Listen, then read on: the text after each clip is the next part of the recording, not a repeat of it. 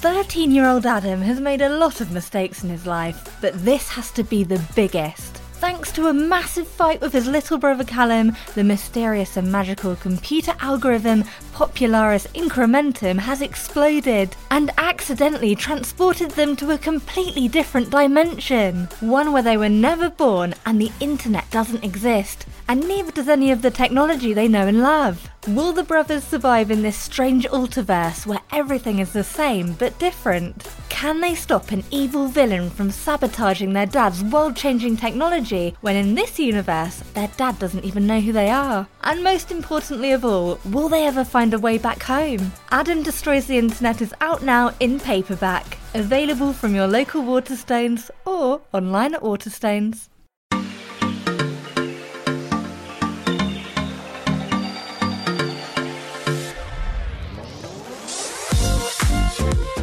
Hey, it's Sean, and it's time for another episode of Fun Kids Meets. This is the podcast where we bring you excellent, exciting, and interesting people, and we've got a big-time Hollywood actor who is in the film Robin. So who else would we send to interview this person than our very own Robin? And the big-time Hollywood actor in question is Gillian Anderson, and she plays the cat in Robin. A little bit of a villainous cat, a subtly evil cat. Is what I've heard. So Robin is made by Arman. They are the crew who make Shaun the Sheep, Wallace and Gromit, and all of that stuff. And Robin is in the similar sort of stop motion style as Shaun the Sheep and Wallace and Gromit. And what's really interesting about those sort of shows is the whole process that goes behind making the stop motion films. And Gillian, when she's chatting to Robin, lets you in behind the curtain a little bit so you can find out more about how these things work. So here he is, my good pal Robin, chatting about Robin. See, we don't just throw this stuff together, do we? With Gillian Anderson. Of course, congratulations. Such a beautiful Christmas film. Very heartwarming, isn't it? Yeah, it is. It's very heartwarming. And I've got 3 kids and 2 of them are teenagers and boys. And even they liked it and wanted to see it a second time. So that bodes well for it.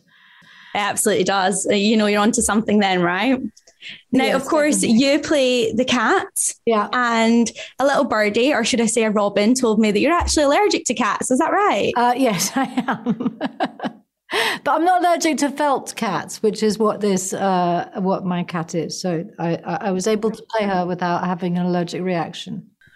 I love that. Now, of course, I'm guessing you've not really been around them that much. Should it make it a little bit trickier to play a cat? Oh, that's interesting. No, not necessarily. I would say that this cat has many more human characteristics than cats normally do,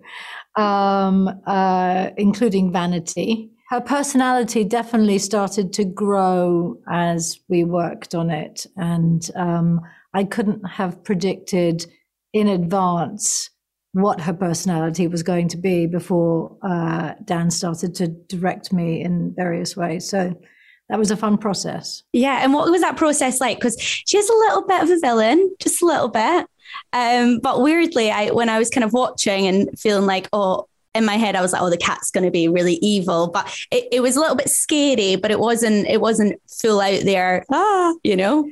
Yeah, she's kind of subtly evil. I mean, she's not uber evil. Even the first, when she first comes on and she says hello, her hello is kind of bright. And you think for a second maybe she's friendly, but there's a little undertone of menace in there, which, as she gets hungrier and more obsessed with having the mouse or the robin inside her tummy, she gets a bit more grumpy, should we say? Yes, yeah. She certainly does. It is very true. And of course, you've done a few, different animations. And what is that like then as an actor like yourself? Do you see the animation before you get to voice the character? It depends. I've done voices for Miyazaki films, like Totoro. I didn't do Totoro, but Miyazaki films are a Japanese animation house, and I did Princess Mononoke, and I played a wolf goddess. But it had the animation had already been completed and in Japanese, and so I was able to watch the film while I was voicing the character for the English version. And this was very different because Aardman, who made Robin, were in the process of actually making it, of doing the stop motion work, which takes a very, very long time, at the same time that we were recording it. And so I had seen a picture of the cat and of the robin. And then when I went in a second time, a few months later, I got to see a little bit of what they'd been working on. But it's a mixture of me building a character around the still image of the cat and being directed, and them creating and doing stop motion around the personality of the cat that's coming out of me. So I think it's a joint process, even though I'm slightly blind in the middle of it, not really knowing what's going on. Yeah, I bet. And I kind of looking at a still image as well and trying to bring that character to life. And it's really interesting to know it's kind of back and forth, and it's not like, here's the product and add the voice. It's a back and forth, and there's a whole process in that. Yeah. Now, there is, of course, a lovely lesson to be learned, through the film. And for me, I kind of took away, it's kind of love yourself as you are. Yeah. And I wanted to know what kind of piece of advice that you would maybe give to younger people about learning to love themselves. Well, I think when we're young, we all go through stages of wanting to fit in, wanting to be like other people, wanting to be cool, whatever cool is in that moment. And I think sometimes it's very easy to push down aspects of our true selves in order to be like other people and to fit in. And part of what this film is talking about is about the importance of being able to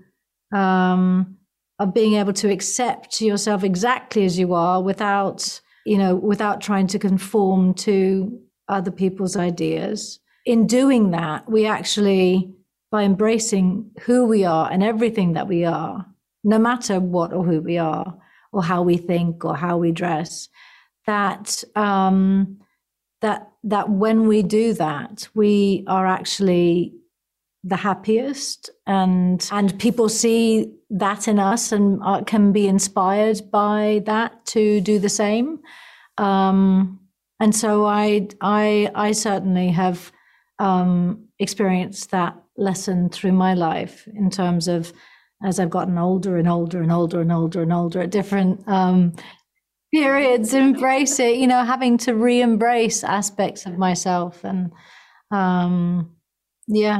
it's a beautiful lesson that's in the film. Yeah, absolutely. And such wonderful advice there. Thank you. Because like you say, each stage of your life, it can change. And I think for young people, it's nice to know that, it will change, and you'll become more of you, and you'll be more accepting of who you are. And therefore accepted by other people too, because you are your real self. Right. Absolutely. Couldn't agree more. Well, I know we're running out of time. Could speak to you all day, Gillian. So I've got one question for you. And now, of course, at the end of the film, the mice managed to steal, some of the Christmas food. And we wanted to know, what food would you be most upset if it went missing from your Christmas table? Oh my goodness. Oh boy. Tricky, right? Probably the turkey. I don't know how many mice it would take to actually carry away a turkey. But if the turkey went missing, I think I'd be properly upset and very confused. Yeah, that is true. Especially if it was taken away by a bunch of robins and you saw it flying through the air with the robins. That's it, the flying turkey. That's what will be happening on Christmas Day for sure. Yeah. Oh, thank you so much, honestly, Gillian, and congratulations again on such a beautiful film. So you're just not getting little peeks behind the scenes, but also getting some solid life advice from Gillian Anderson, and also bonus festivity I've got rejuvenated festivity and an added wisdom bonus. What more could you want from a podcast? Thank you so much to Robin, and also big thanks to Gillian Anderson for chatting to us on Fun Kids. And we are going to be back in the new year with more excellent fun people to show you guys. So if you want to smash that follow button, make sure you do so you don't miss a single episode. Hope you've had a lovely festive time and have a happy new year. We'll be back on Fun Kids Meet in 2022. See you then. Bye.